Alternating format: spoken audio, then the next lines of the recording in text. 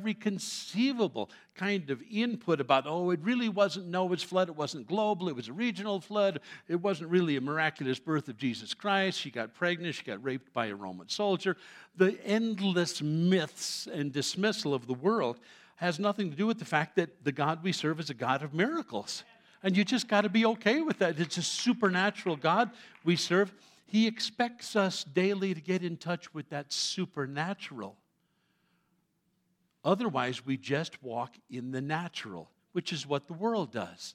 And if you haven't been to Walmart lately, it's just a touch insane. The hustle and the bustle in the cars, and you go, that's the spirit of Christmas? And I think it's the spirit of this world. I think what we find in the Gospel of Luke in chapter 1 especially is the supernatural gospel of Jesus Christ, and this is a heavenly mindset, not an earthly mindset, which should pervade every single Christian there is. 1,000 years before Jesus was born, David's choir leader Asaph wrote in Psalm 77 in verse 14, "You are the God who performs miracles." So I don't feel the necessity of trying to explain in naturalistic terms or even scientific terms what God has done from Genesis 1:1 through the end of the book. God does miracles. I believe it. He parted the Red Sea. I believe it. He spoke creation into being. I believe it. The virgin birth. I believe it. What we've got here in Luke's account is a physician that's just as blown away by it as any person of science ever was. He's looking at things he can't understand. He can't explain. As a physician, a virgin birth? That stretches the mind of a physician. But he was a man of faith as well. You are a God who performs miracles. And you think about all the miracles that God has done.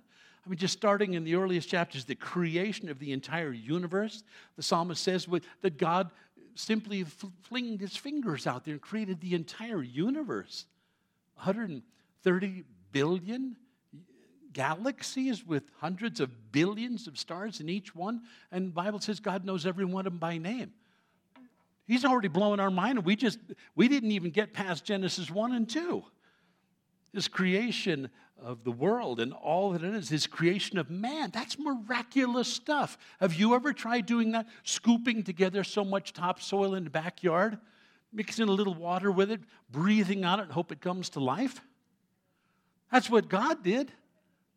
In fact, the most common elements that make up the inside of you and me, those 17 most common elements are the same 17 most common elements found in garden topsoil. Adam means dirt.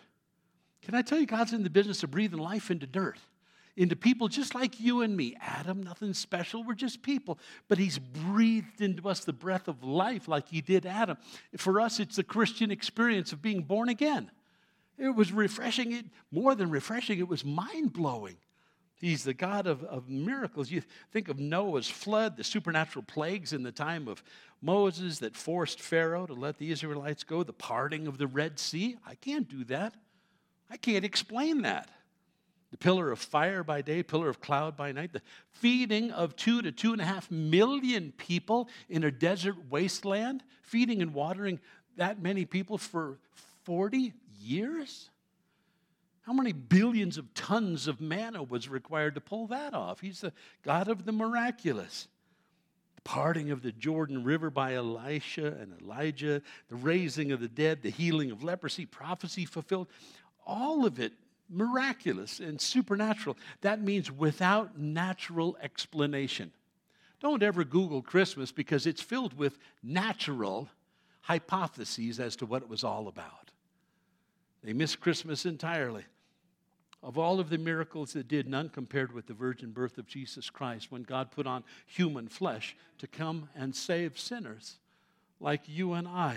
The giving of his own son is the greatest gift that has ever been given. And it was supernatural front to back, prophesied by Isaiah 750 years before Jesus walked the earth. The birth of Jesus was miraculous, coming down in human flesh, God adorning himself in the weakness of human flesh to identify with us, to redeem mankind. It's miraculous beginning to end. Now, under the patronage of a wealthy Roman official by the name of Theophilus, he has retained Luke to do a thorough historical investigation. And it's wise to do that. Physicians then, as today, are steeped in the sciences of biology and chemistry and mathematics and engineering on a biological level. This is the guy you want to investigate something. He's free from bias. He has no agenda. His boss simply said, I want you to really dig into this and find out what's true and what's not. For Luke, faith doesn't even enter the equation. He just wants to look at history. Either it happened or it didn't. And I think that's a safe way to approach the entire Bible. This is a historical document. Historical document. Do you realize that in the nation of Israel today, they use the Old Testament as an elementary school textbook? It's full of history. So can I tell you, the virgin birth, their life and death and burial and resurrection of the Lord Jesus has less to do with faith and more to do with history. Either it happened or it didn't. And can I tell you, the facts are on our side. Many, many years ago, when I was finishing up my history degree at the University of Colorado, I proposed a senior thesis to the department chair, and I said, I'd like to look at the resurrection of Jesus Christ. And he said, no, you can't do that. You're confusing faith and history. You're here to not get a degree in faith, but a degree in history. And I said, faith has nothing to do with it. It either happened or it didn't. And I ought to be able to historically investigate that. Either George Washington and his meager army crossed the Delaware on Christmas Day in 1776. Either it happened or it didn't, but it's not open to faith. It either did or didn't happen. And an intelligent person, once you have proven beyond the faintest shadow of a doubt that it happened, would say, okay, I'm good with that. Well, that's how I wanted to approach the resurrection of Jesus Christ. His virgin birth. The life that he lived out miraculously and supernaturally. And I said, either this did or it didn't happen in the history department at the University of Colorado. Let me do that. So I wrote a 175-page thesis on the resurrection of Jesus Christ, hoax or history. And when I showed up after working on this paper for an entire year, I showed up in the department, and every single person, every single doctor in the history department was around this long table, and I was sat at the end, and their purpose was to fillet me like a fish and to take apart my thesis. I had tried my best to anticipate every question they had. I was just sweating bullets, and each of them's got a copy of my manuscript, and they're looking it over. I just thought, I don't even know what to prepare for, but God, if they ask me a question, I need to have some kind of semi-intelligent answer. And the chairman of the department stood up and said, well, we've all read your manuscript. We have no questions. We have nothing to add or take away from. We're all giving you the highest grade that the department can award. We encourage you to keep this paper because it would make a good master's thesis if you choose to get your master's degree in history. You are dismissed. Thank you, Jesus. It dawned on me they couldn't argue with the facts. If you look at this book as objective history, faith has nothing to do with it. Now, because of the facts, I put my faith in this Lord, Jesus Christ, but that's only the intelligent response there is. You think it through, you examine the facts, you look at the history, and then you say, well, it obviously happened. And to me, I can say just as much, even more, than George Washington did cross the Delaware in 1776 on Christmas Day. Jesus Christ was virgin born in Bethlehem's manger. It's a fact of history. And yet the world doesn't let facts stand in their way. They are dismissive and want to dismiss all of Christendom and substitute alternative holidays, even forgetting the Lord who came into this world to save them from their sins, and substitute a large guy in a red suit with fur trim instead and tell you it's all about spending $1 trillion. That's what will be spent this Christmas season throughout America, just America. We'll spend $1 trillion on presents. Now, I always thought presents were kind of silly. I love giving kids presents, but what do you give an adult? Food. You're giving them food. If it's edible, it's good. Any Christmas present that can be eaten, I think, is of God and should be given thanks. Looking at Isaiah, who had prophesied the coming of the Messiah, we see the fulfillment of those prophecies right here on the pages of Luke, who's done this thorough historical investigation. And it flabbergasts the physician Luke. He's gathered up all of these details. There's no doubt in my mind that he actually interviewed the Virgin Mary and got a lot of this information firsthand from her because specific conversations are recorded here. He wasn't there. How did he get the information? He must have talked to Elizabeth. He may have talked to her husband Zechariah and Joseph and Mary and wrote down this historical investigation of his for us. It's the longest of the gospel records. It's the most thorough. And he's one of the most prolific writers of the New Testament. In fact, Luke wrote 28% of the New Testament. Did you know that? That to me is amazing. A physician is a lot like a scientist or an engineer, where facts are everything. I remember when I was an aerospace engineer, no project engineer and I ever worked together, and he said, well, what is the measurement on this? I said, well, it's about this, about that. That's not how you work when you're sending stuff up into space. You better have some real hard numbers and data. It has to be exact. There's no room for error. Well, Luke is that same kind of mindset. He's a good engineer. He's a good historian. He's a great physician. But the facts to him are everything. Not mythology, not what you think, not opinion. But either it happened or it didn't. And that's what your faith rests upon. Is this book being absolutely and perfectly accurate in all of its given details. That's how God works. That's how God works. His emotions, his bias, his feelings has nothing to do with this historical investigation, and he is absolutely blown away, as I am when I read the text that he wrote for us. He's blown away how God chose to address the human need. It's not a way I would have anticipated. Have you noticed that's how God typically works in your life? He works in ways you didn't anticipate. He does things you say, well, I didn't see that coming. Can I tell you nothing's ever happened to you that surprised God? Catches us off guard, stretches our faith sometimes.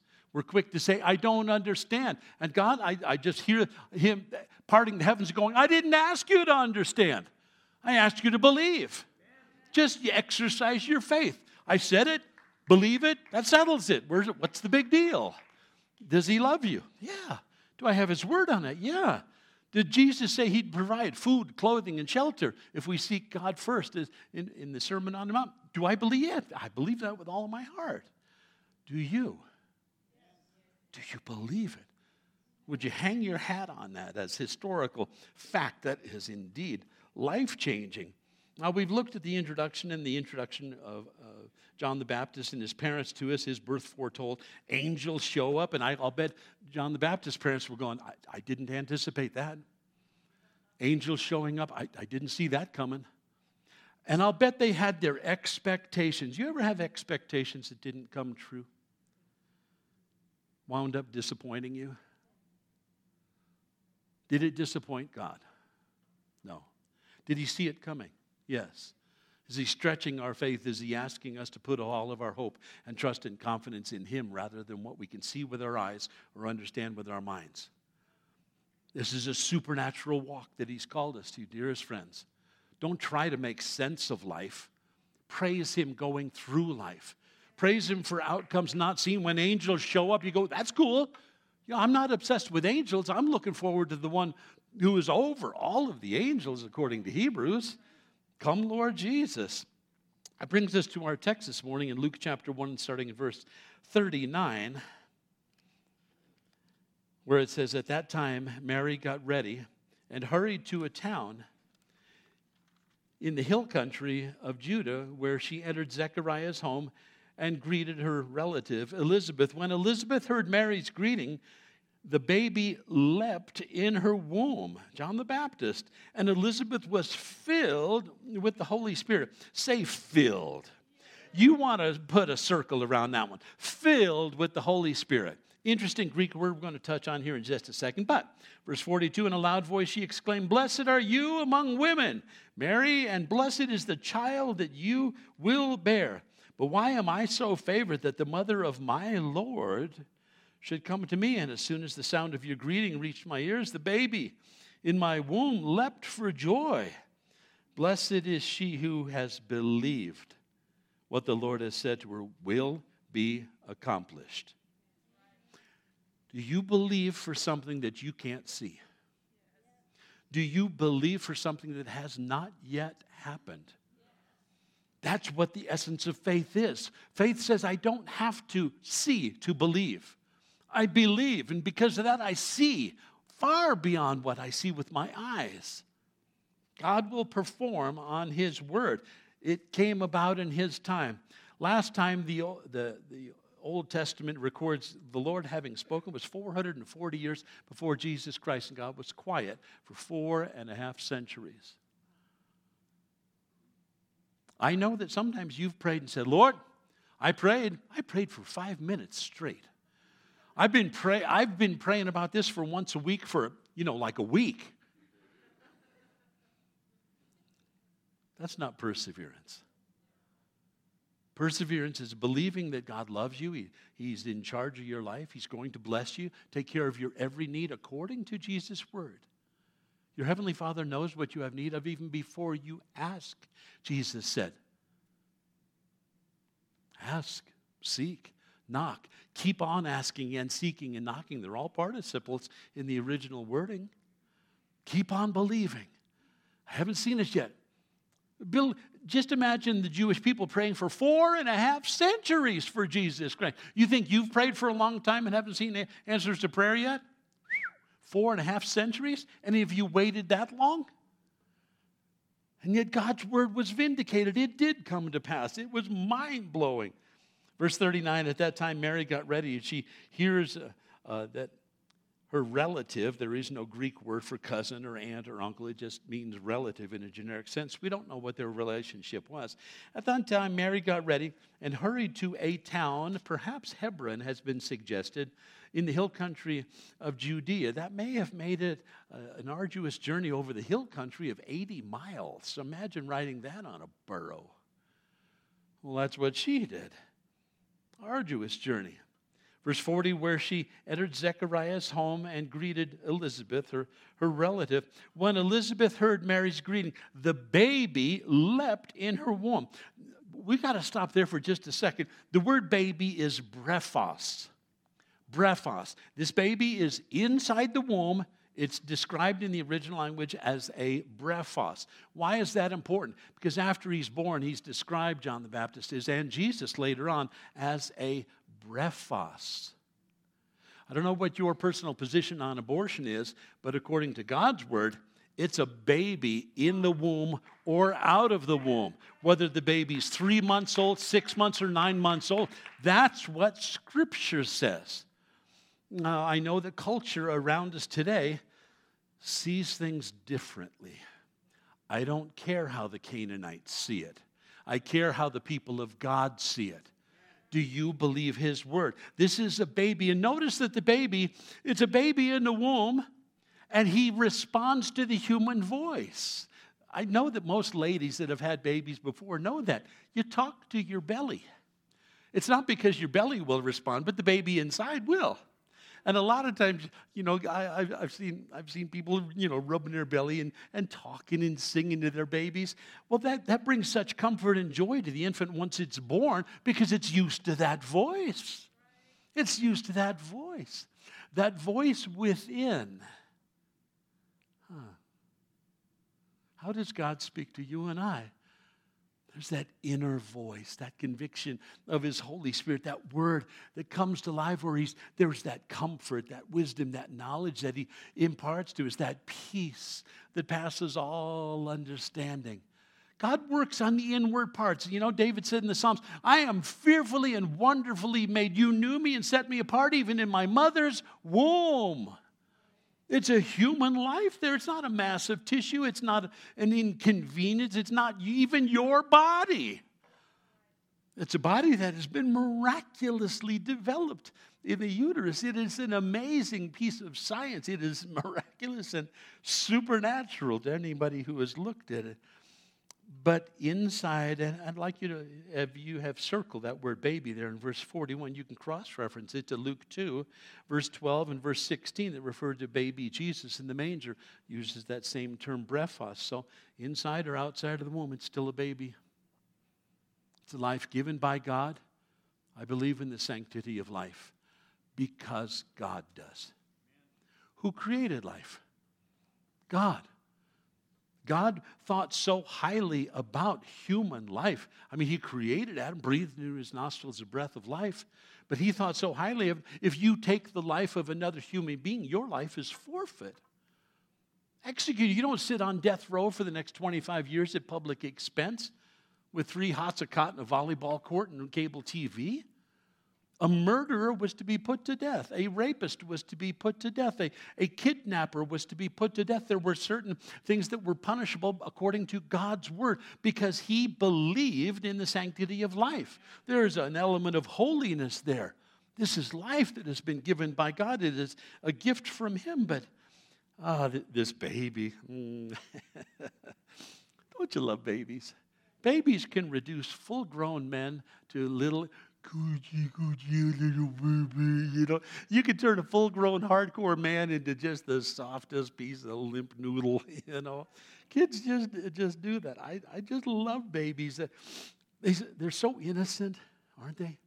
So precious in God's eyes, so helpless. And to think that the Son of God came into this earth via that venue? There's a party that says he should have been born in a palace. He should have been born a king. Should have been huge, great pomp and circumstance all around the world. Born in Bethlehem's manger. Unbelievable. Talk to your baby, ladies. Talk to your baby.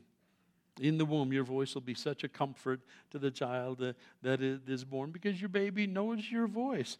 I love the fact that verse 41 points out that not only did the baby respond supernaturally, the baby leapt in her womb, and it says, and Elizabeth was filled with the Holy Spirit. It's worded in such a way in the original Greek language that this was an act of God that was sovereign and supernatural. She had little to do with it. I think that God is responding to her faith, to be sure. Throughout all of chapter 1, she is a woman of tremendous faith. Her husband, a little bit of a doubter. So the angel Gabriel said, oh, you didn't believe what I had to say? How about this? You don't get to talk for the next 9 months. And I imagine, Elizabeth is going, praise God. Priests, like pastors, simply talk too much. Sometimes you just go, that would be a gift from God. Don't talk, honey. And he was a bit of a doubter, but she is a woman of faith.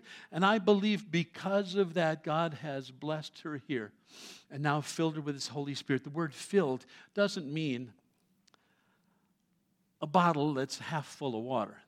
That's not the Greek word for filled that's used here. It means filled to the point of overflow. It means filled beyond capacity. It means filled in such a supernatural way that out of that overflow, everything she says proceeds from that. She's a woman of faith not because she's trying to convince people she's spiritual. She's a woman of faith because she's filled with the Holy Spirit. So don't ever try to act spiritual. Just let the Holy Spirit fill you. Well, I don't know how to do that, Pastor Jim. I'm not Elizabeth. I'm not Mary. Jesus said, ask, seek, and knock. The door will be open to you. He said, out of your belly would flow torrents of living water. Overflow, he said in John's Gospel, speaking of the Holy Spirit. Now, the Holy Spirit in the Old Testament was an episodic sort of thing. It happened once in a while to various people. Oh, a psalmist here, a Samuel there, a Saul, and when he first became king. It happened to the prophets, but it seemed to come and go at the whim of God. But now this side of the cross of Jesus Christ, because of Pentecost and the coming of the Holy Spirit, he's available to all of us. You've got the Holy Spirit when you got saved. You got him. Does he have you? And to what extent? Do you want to be filled or, is half full okay with you? Half full is okay with a lot of Christians today. I'm saved, I'm okay. You read your Bible? Nah. You pray? Not much. You worship? I'm not really a worshiper. Okay.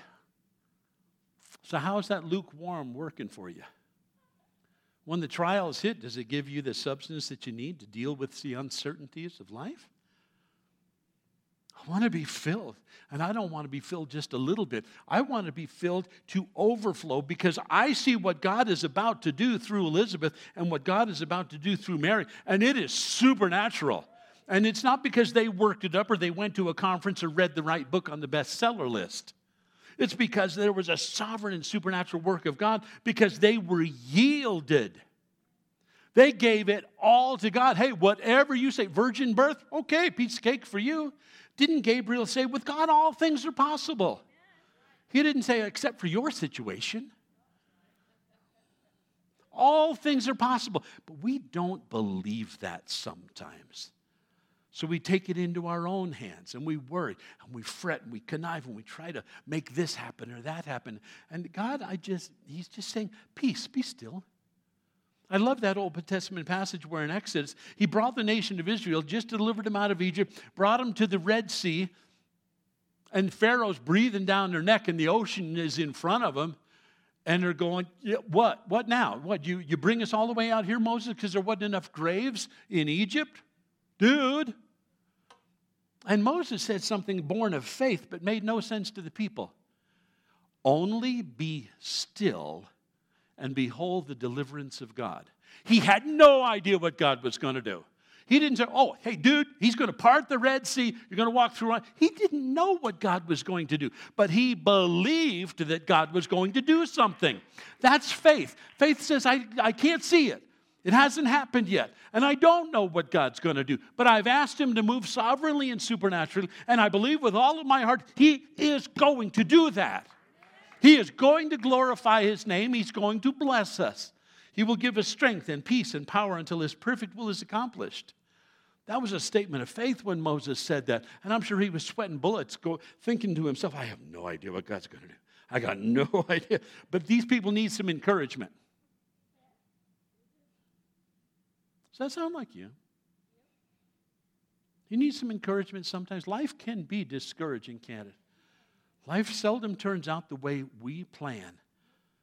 Never works out in my time frame. But I find that God is often calling me, just wait upon the Lord. I say wait. How many times that word wait, not W-E-I-G-H-T, but W-A-I-T. How many times that word mentioned in the Bible? A bazillion, at least a bazillion times. Because it's an important concept. It puts all of our cares and worry into God's hands. It says, I don't know how you're going to work. I don't know when you're going to work, but I believe with all of my heart you're going to work. That's the essence of faith. And the only way that faith grows is to be stretched. To be stretched. And I know sometimes in our circumstances, you feel like a rubber band in the hands of God. You know, and I don't know. This is so hard. Being stretched, I don't know if I can endure this. And God says, oh, you watch this. And you don't die. You don't die. And you go, I would have never thought I could have done that. Gotten through this. I never thought that was possible. But look what God has done. That's the history that we have before us. Look what God has done. Does He love you less than Mary and Elizabeth? Of course not. Does He desire to use you as well as He desired? Of course.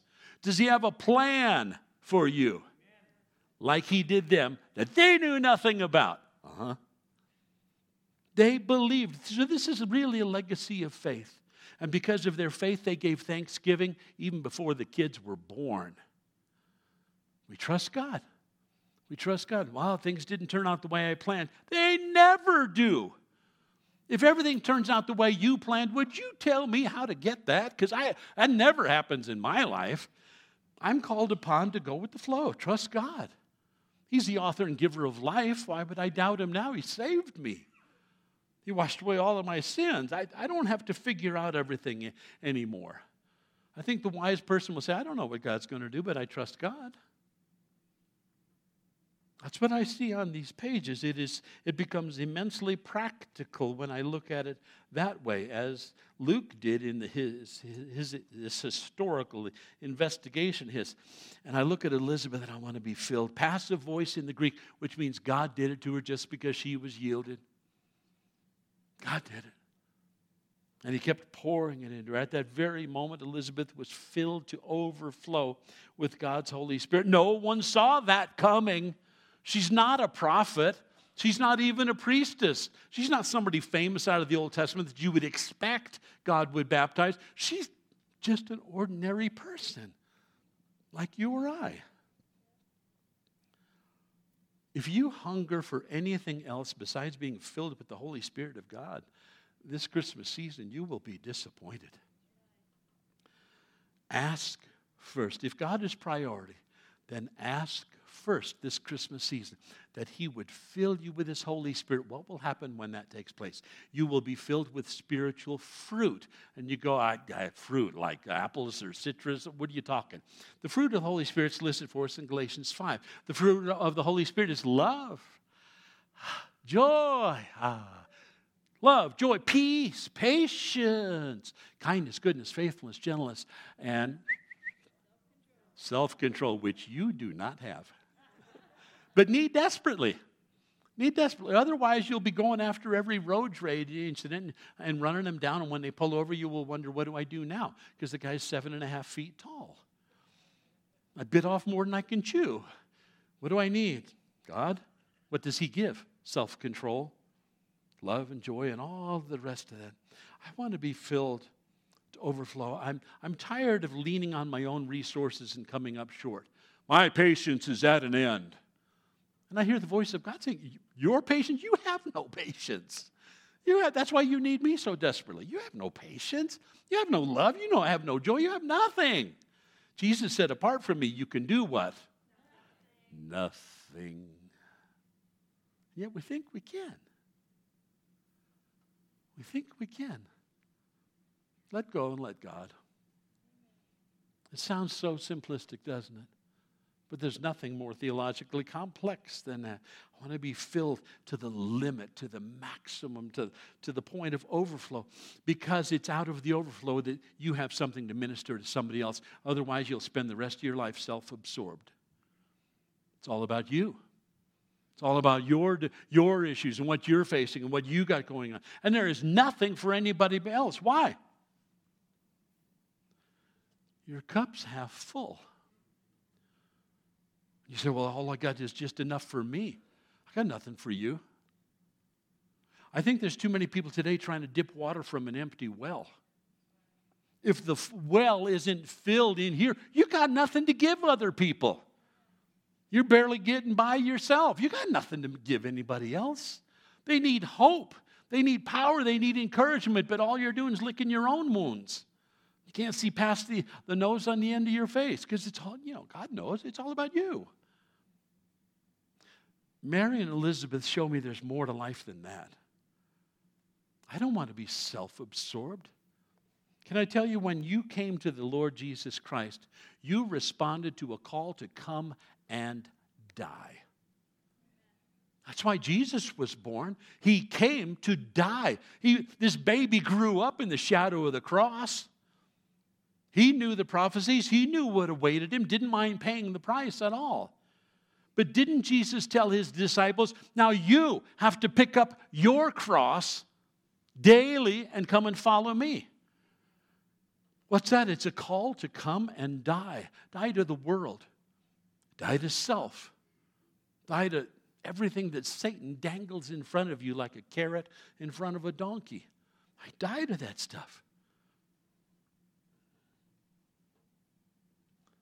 It's interesting, the pilgrims that came to these shores in the 1600s to the Plymouth colony, they were Puritans escaping persecution under the King of England. And they came to these shores. And they came up with the Mayflower Compact that says the reason we came here is to spread the Christian faith. Read the Mayflower Compact sometime. You can only find a copy online. It's been taken out of all public schools in America. Nobody wants you to know this nation has a Christian background. There are forces at work to kill Christianity in the cradle, like Herod wanted to kill baby Jesus in Bethlehem. There are those same antichrist, demonic forces out there today. But you read the Mayflower Compact, they were a people of faith. They were a people of vision. They were people that trusted God for the miraculous, for the supernatural, and came to these shores with that kind of faith. Their circumstances were difficult. Half of them died that first winter. But their faith was undimmed, unshaken.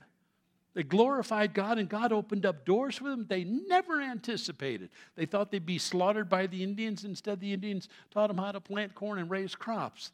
And they prospered because of that relationship. And the Pilgrims got to tell the Indians about Jesus Christ. For the Pilgrims, it wasn't about them. It was a call to come and die. They had died to themselves. And when they were asked on the ship, how come you guys aren't afraid of the storms that we're going through on this? They said, no one is afraid of death who has died every day. And they were sharing their faith with the 100 or so unbelievers on board. We die every day. We have no fear of death. I want that kind of faith. I want that kind of faith, not because I've claimed it historically, but because I've been filled with His Holy Spirit, and I believe it with all of my heart, all of my mind, all of my soul, all of my strength. If God can birth a baby in a virgin womb, what do I face that is more difficult than that? He's a supernatural God asking you to believe in Him for the supernatural, not the natural. Don't think in terms of the natural. He knows whatsoever things you have need of, even before you ask, Jesus said. But seek first. Here's your priority. Here's your test in life. Seek first the kingdom of God and His righteousness. That means maturing as a Christian. And all of these other things will be added to you. But we want to chase after all of the other things and forget the only priority God's called us to is intimacy with Him. Christmas is a call to intimacy. The resurrection is a call to come and die. But I die daily. Not my will, but thine be done, Jesus said in the Garden of Gethsemane. Why is this so difficult for us to say that? We afraid we're going to miss out on something or settle for second best? Or if we give it all to God, then what do we have to worry about? God's got this. Holy Spirit has come upon all believers. It's available to us as much as it was to them in this time period. Verse 42, in a loud voice she exclaimed to Mary, blessed are you among women. Why? Because you're going to give birth to the Son of God. Wow. Not just you're having a baby. Okay, that's pretty cool all by itself. But the baby you're going to have is going to be the Son of God. Angels have announced His birth. Blessed are you among women, and blessed is the child that you will bear. But why am I so favored that the mother of my Lord should come to me? Now, what she says there in verse 42 is pretty loaded.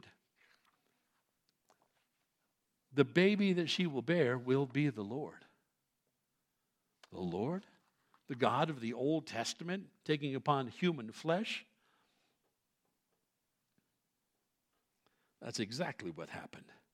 Why am I so favored that the mother of my Lord should come to me? Elizabeth realized, I need a Lord as much as you do.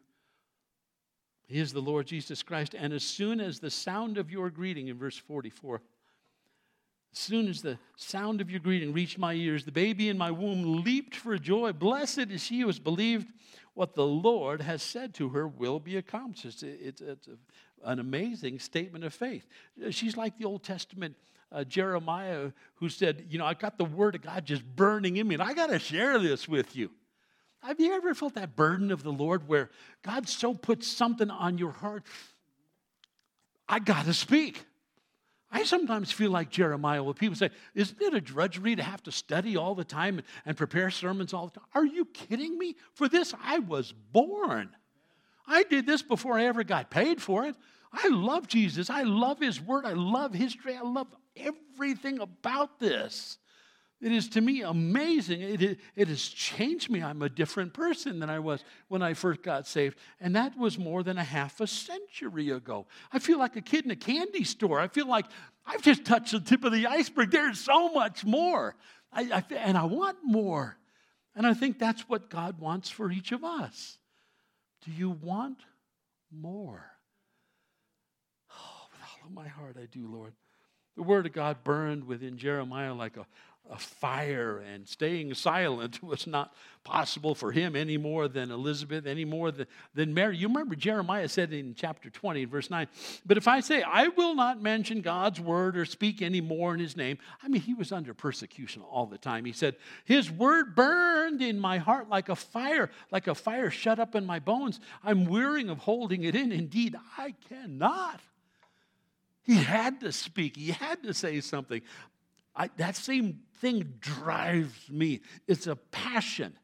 If I could do anything else in the world, I would do it. But this is what I was born for. I must do this. It's not what I do, it's who I am. You are a child of God, no less called and anointed than myself. You may not be called to the role of pastor, but can I tell you this? You are just as uniquely called, gifted, and equipped as Mary, as Elizabeth, their husbands, or myself ever was. God has a unique plan for you. It all depends on how badly you want him to reveal it to you. Are you in alignment with his will? Are you submitted? Are you surrendered? Are you asking and seeking or knocking? Or do you just wake up and go, speak if you want to, don't if you don't?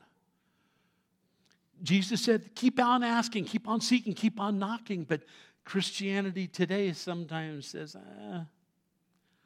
The prophets of the Old Testament were carried along by the Holy Spirit. Peter reminds us, above all, you must understand that no prophecy came about by the prophet's own interpretation, for prophecy never had its origin in the will of man, but men spoke from God as they were carried along by the Holy Spirit. And that's what you're about to see in what is commonly referred to as Mary's song there, starting in verse 46.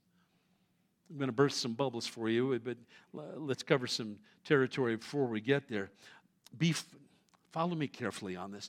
Before you can be carried along by the Holy Spirit, you have to be filled with the Holy Spirit. How do I get that, Pastor Jim? Ask, seek, knock, and do it with all of your heart, not as an afterthought, not when it's convenient, but with all of your heart and mind and soul and strength. That's what God requires of people that have died to themselves and been made alive by him. That's what God requires of us.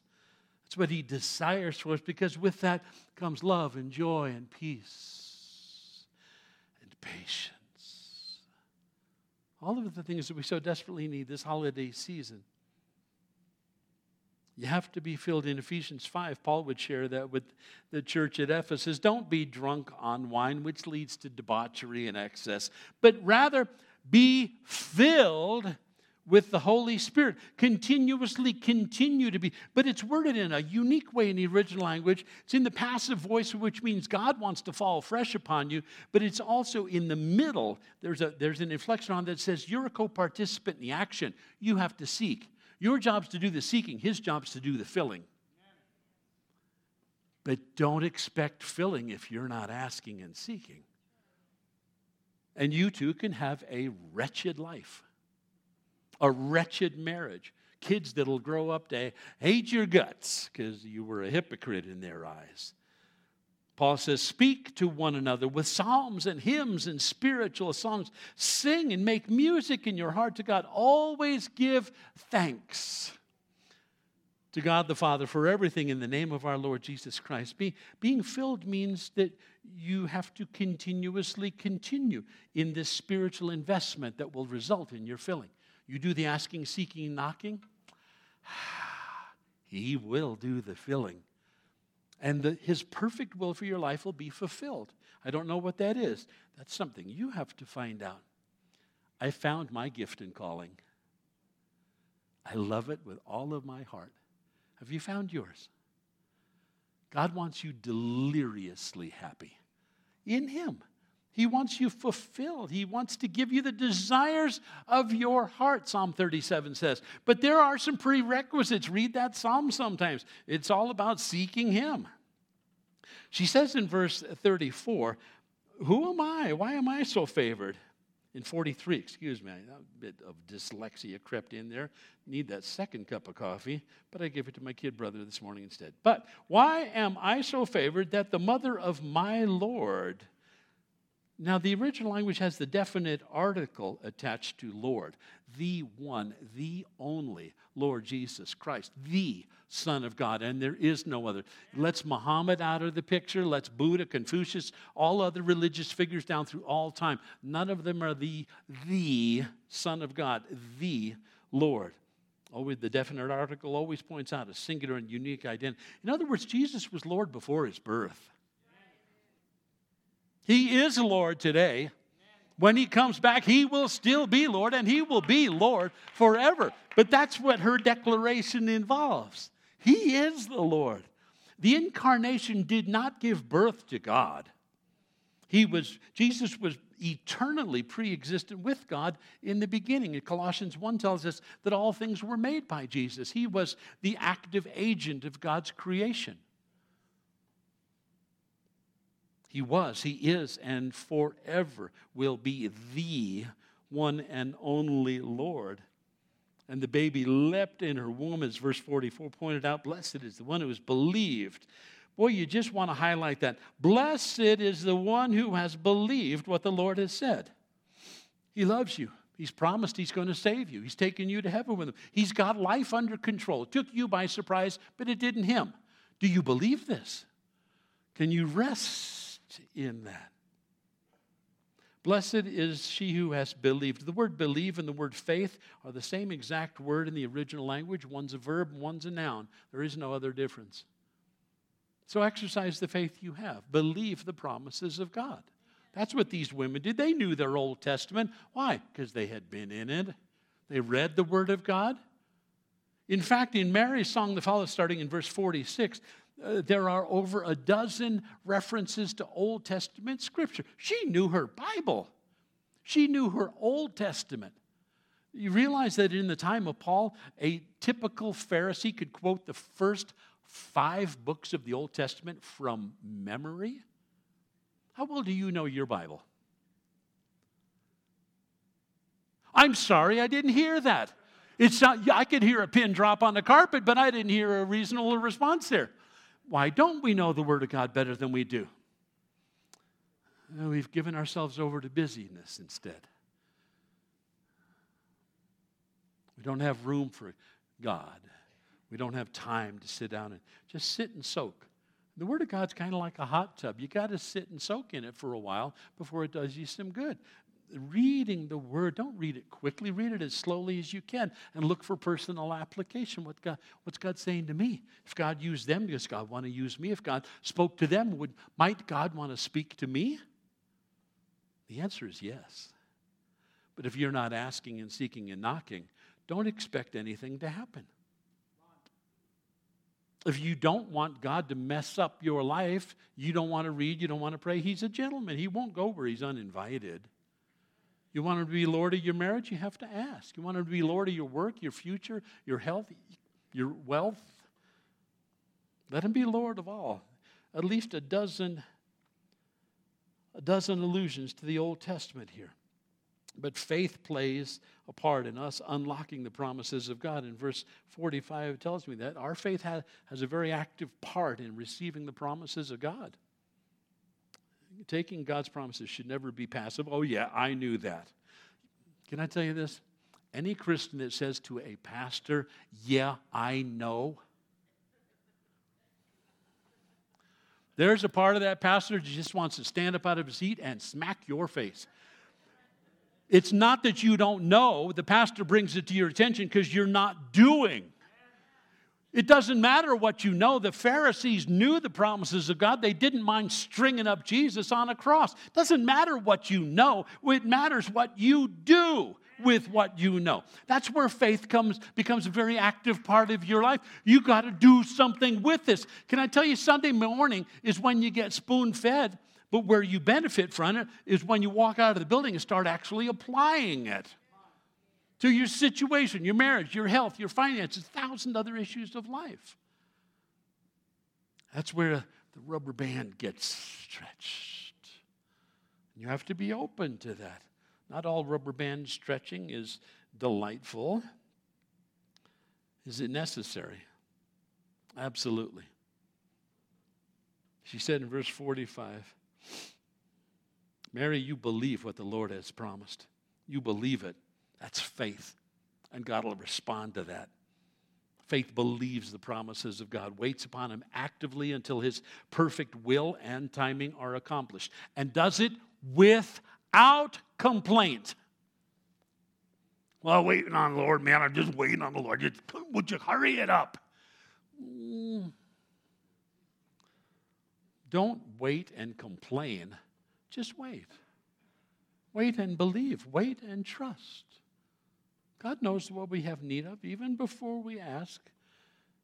Mary's song in verse 46 is often called the Magnificat because in the Latin Bible, that's the opening word, Magnificat, which means glorify. She's giving God glory. That's all it means. Here's where I want to burst your bubble. It says there at the top of that section in your Bible, it says Mary's song. It's not a song. Verse 46, and Mary said, the Greek word is lego. It means to say something, not to sing something. Idao is the word for sing. That's not the word that's used here. This is not a song. It's a declaration of faith. Oh, it makes a nice song. I'm sure lots of people have put it to glorious music over the years, but it's not Mary's song. It's her declaration of faith. Just like Hannah's was in the Old Testament when she'd gone into the temple of the Lord and the priest thought she was drunk because she's just babbling out her prayers to the Lord. And she said, well, I'm not drunk as you think. I'm just agonizing before the Lord. I'm barren. I'd really love to have a baby. And the priest said to her, well, may it be according to your faith. And God give you the desires of your heart. She was just waiting on the Lord. But she did it without complaint. Waiting on the Lord while complaining nets you nothing. Wait on the Lord without complaint means I trust him. I believe him. Then what's to complain about? He's got this. Other translations have Mary saying in verse 46, and that is accurate to the original language. What she says is, my soul magnifies or glorifies the Lord. The word is in Greek is mega. I'm giving mega thanks to God for his promises and what he's going to do. And my spirit rejoices in God my Savior. That's a fruit of the Holy Spirit that's come upon her. The fruit of the Holy Spirit, what? Love, joy, peace, patience, etc. Galatians 5, you know it well. The declaration has so many allusions to Old Testament Scripture because she's been in verse 48, for he has been mindful of the humble estate of his servant. This is a humble lady. She's not demanding anything. She's not telling God how special she is and what she deserves. Mary said, and from now on all generations will call me blessed. For the mighty one has done great things for me. That's the testimony of every Christian. Did you notice in verse 47, she says, and my spirit rejoices in God, my Savior.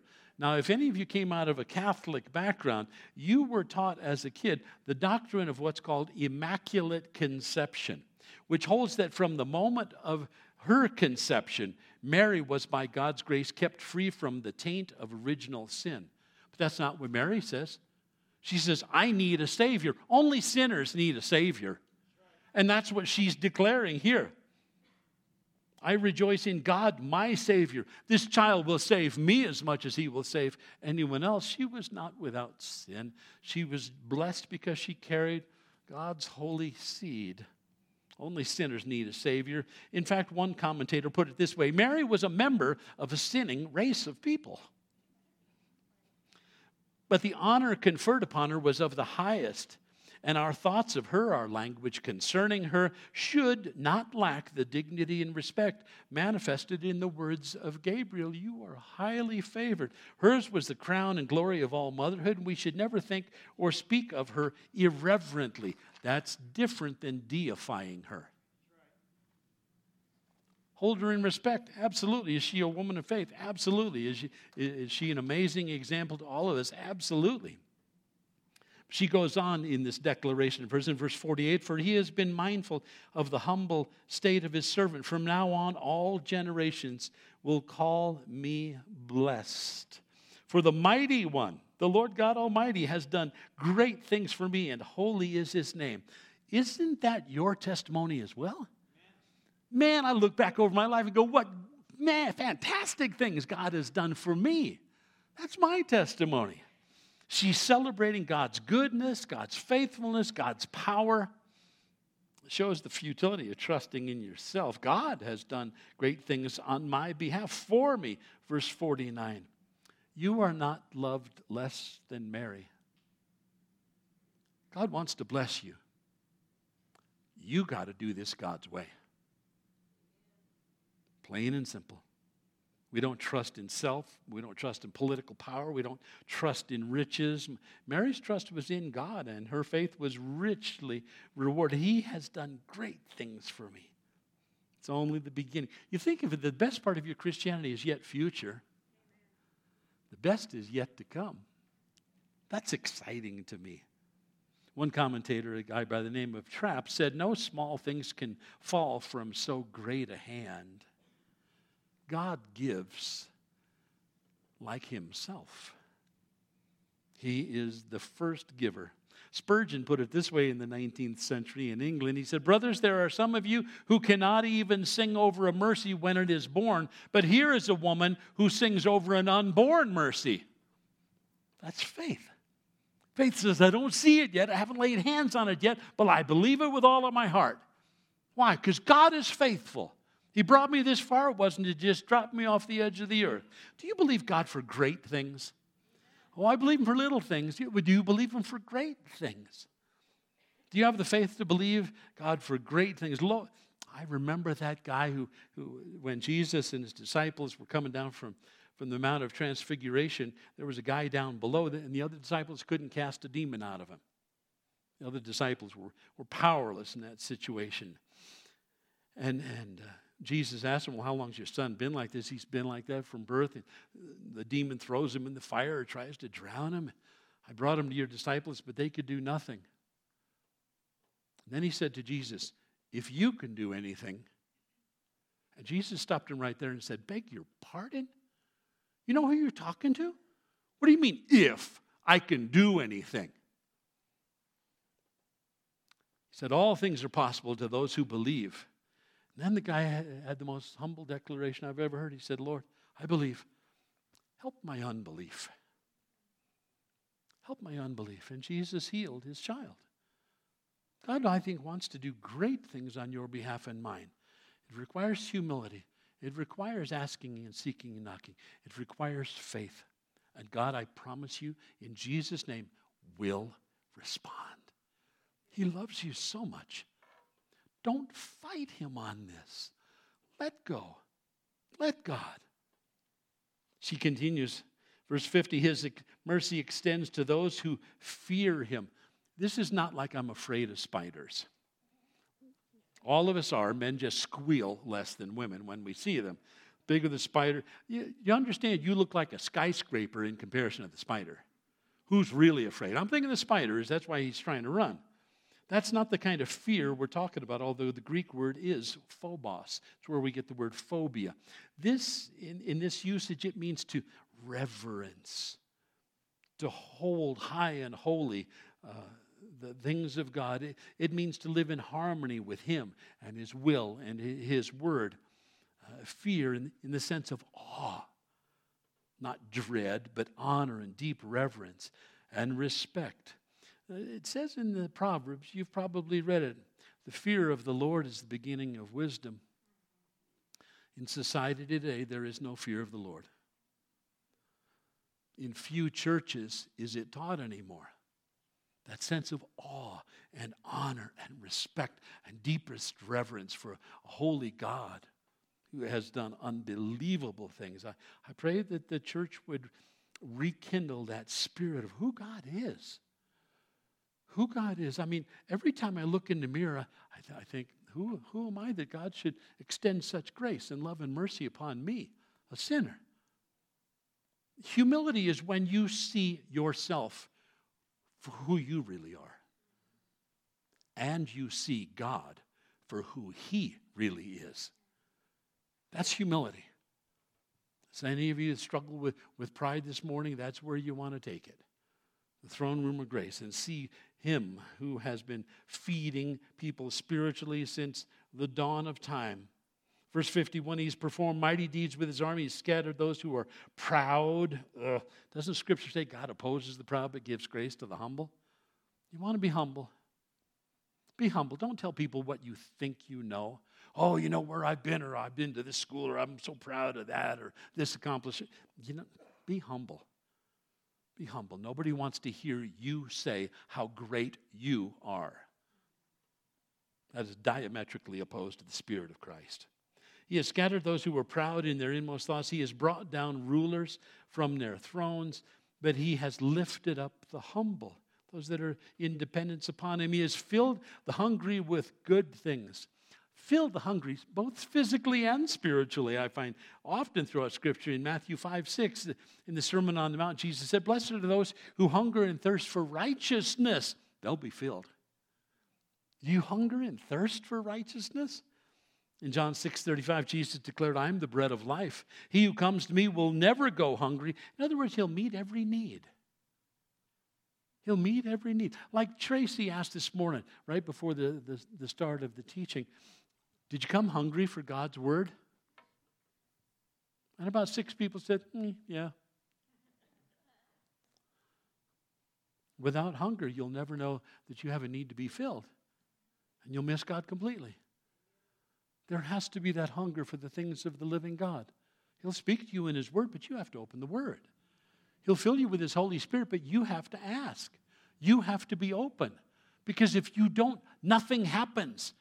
Christians today expect a supernatural encounter with God without any effort on their behalf at all. No, I don't want to read, I don't want to pray, I don't want to worship, I don't want to go to church, and I want God to show up, part the clouds, and tell me how much he loves me.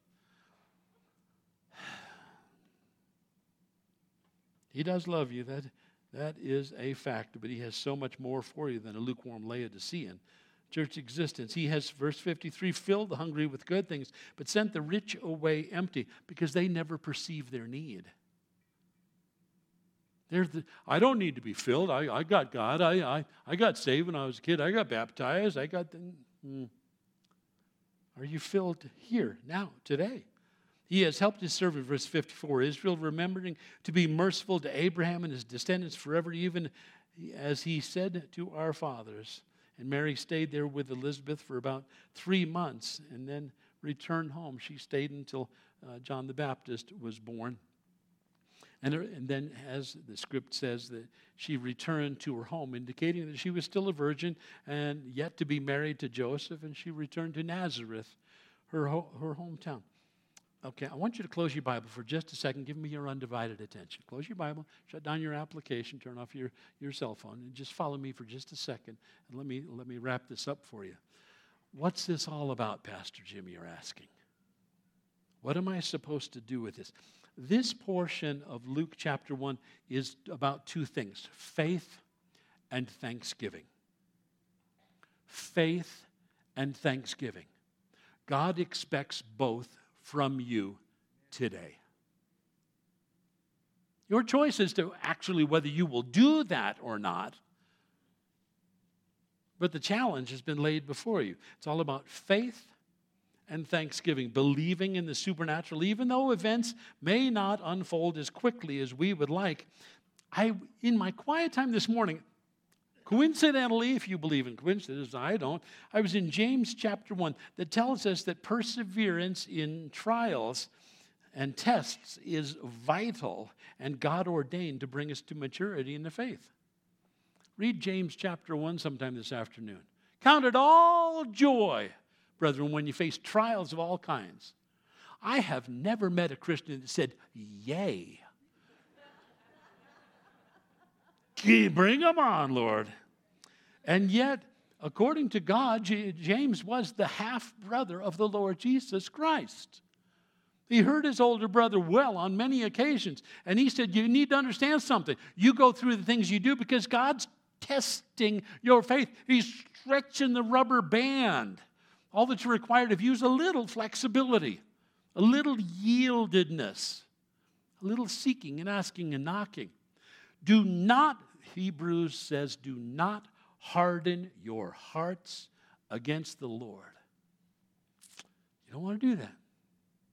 So please, you can do me a favor now that I have your undivided attention.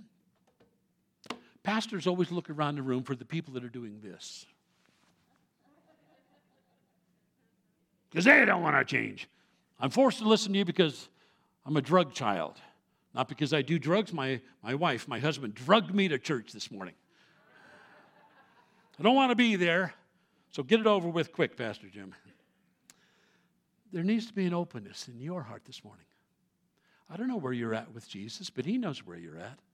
And I suspect there's room for improvement in all of us. Just say amen. Be open to that. Don't fight God. He wants to do miraculous, supernatural things in your life, and the tests and trials that we go through, they're God ordained. It's necessary if we're to grow in our faith. Faith believes the promises of God. That's what I see in these two women. Faith that says, I know the promises of God. I've been in his word. I believe his promises. Angels showed up because I have faith in the promises of God. I haven't seen the outcome yet. Kids haven't been born yet, but I believe God. I believe God. I believe his promises. And that's the legacy of Elizabeth and Mary, the older woman and the younger woman. God was at work supernaturally from long before Jesus' birth. From Genesis chapter 1, God has been doing miracles. They continue through Revelation 22. He was working in and on and through Elizabeth and then Mary. And this physician named Luke, by trade, he stands in awe of all that God had done, the miraculous, the supernatural, how God was accomplishing his purposes because he could look back on it and say God was faithful. Someday, everything that you face right now, you'll be able to look back on and say, that which Satan meant for my ruin, God meant for my good, and he brought me through it. God is faithful. He is able, and he loves me, and he's got this. Do you believe that today? That really is the test. You know, Mary and Elizabeth both kind of open our eyes to the work and person of the Holy Spirit, don't they? And I look at them and I think, man, I want to be filled. The Old Testament in Malachi had closed out 440 years before this time period with the promise that God was going to come. And he would send the forerunner, John the Baptist, before Jesus Christ came. It was promised. And they hadn't heard from God for 440 years. You want to hear from God more often than that.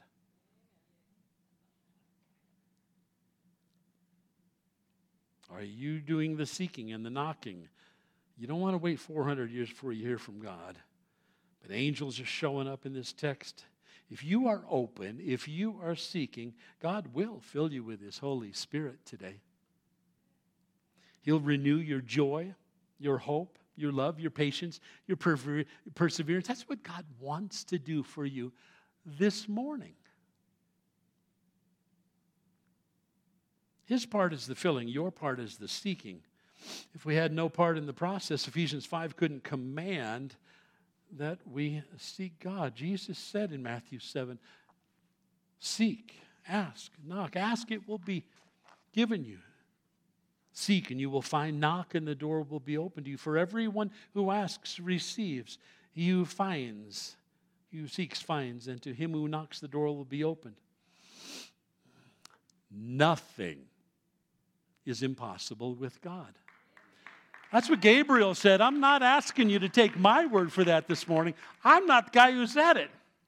This is Gabriel, the guy who stands in the presence of God. His very name means mighty warrior of God. This is an angel. This may well be an archangel. And he says nothing is impossible with God. So what's the most impossible thing that you're facing today? Life. Yeah, got you there.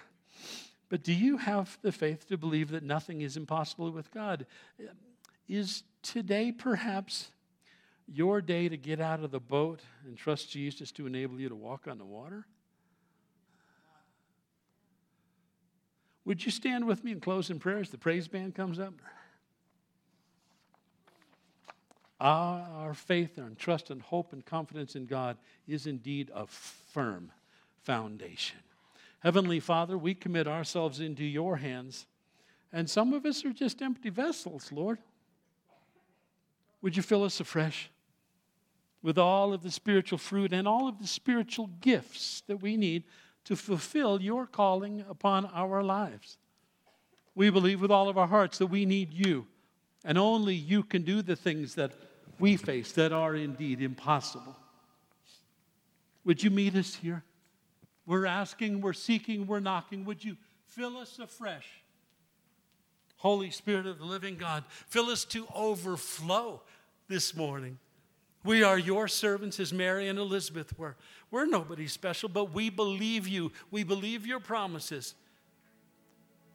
We know your word to be absolutely and utterly and completely true.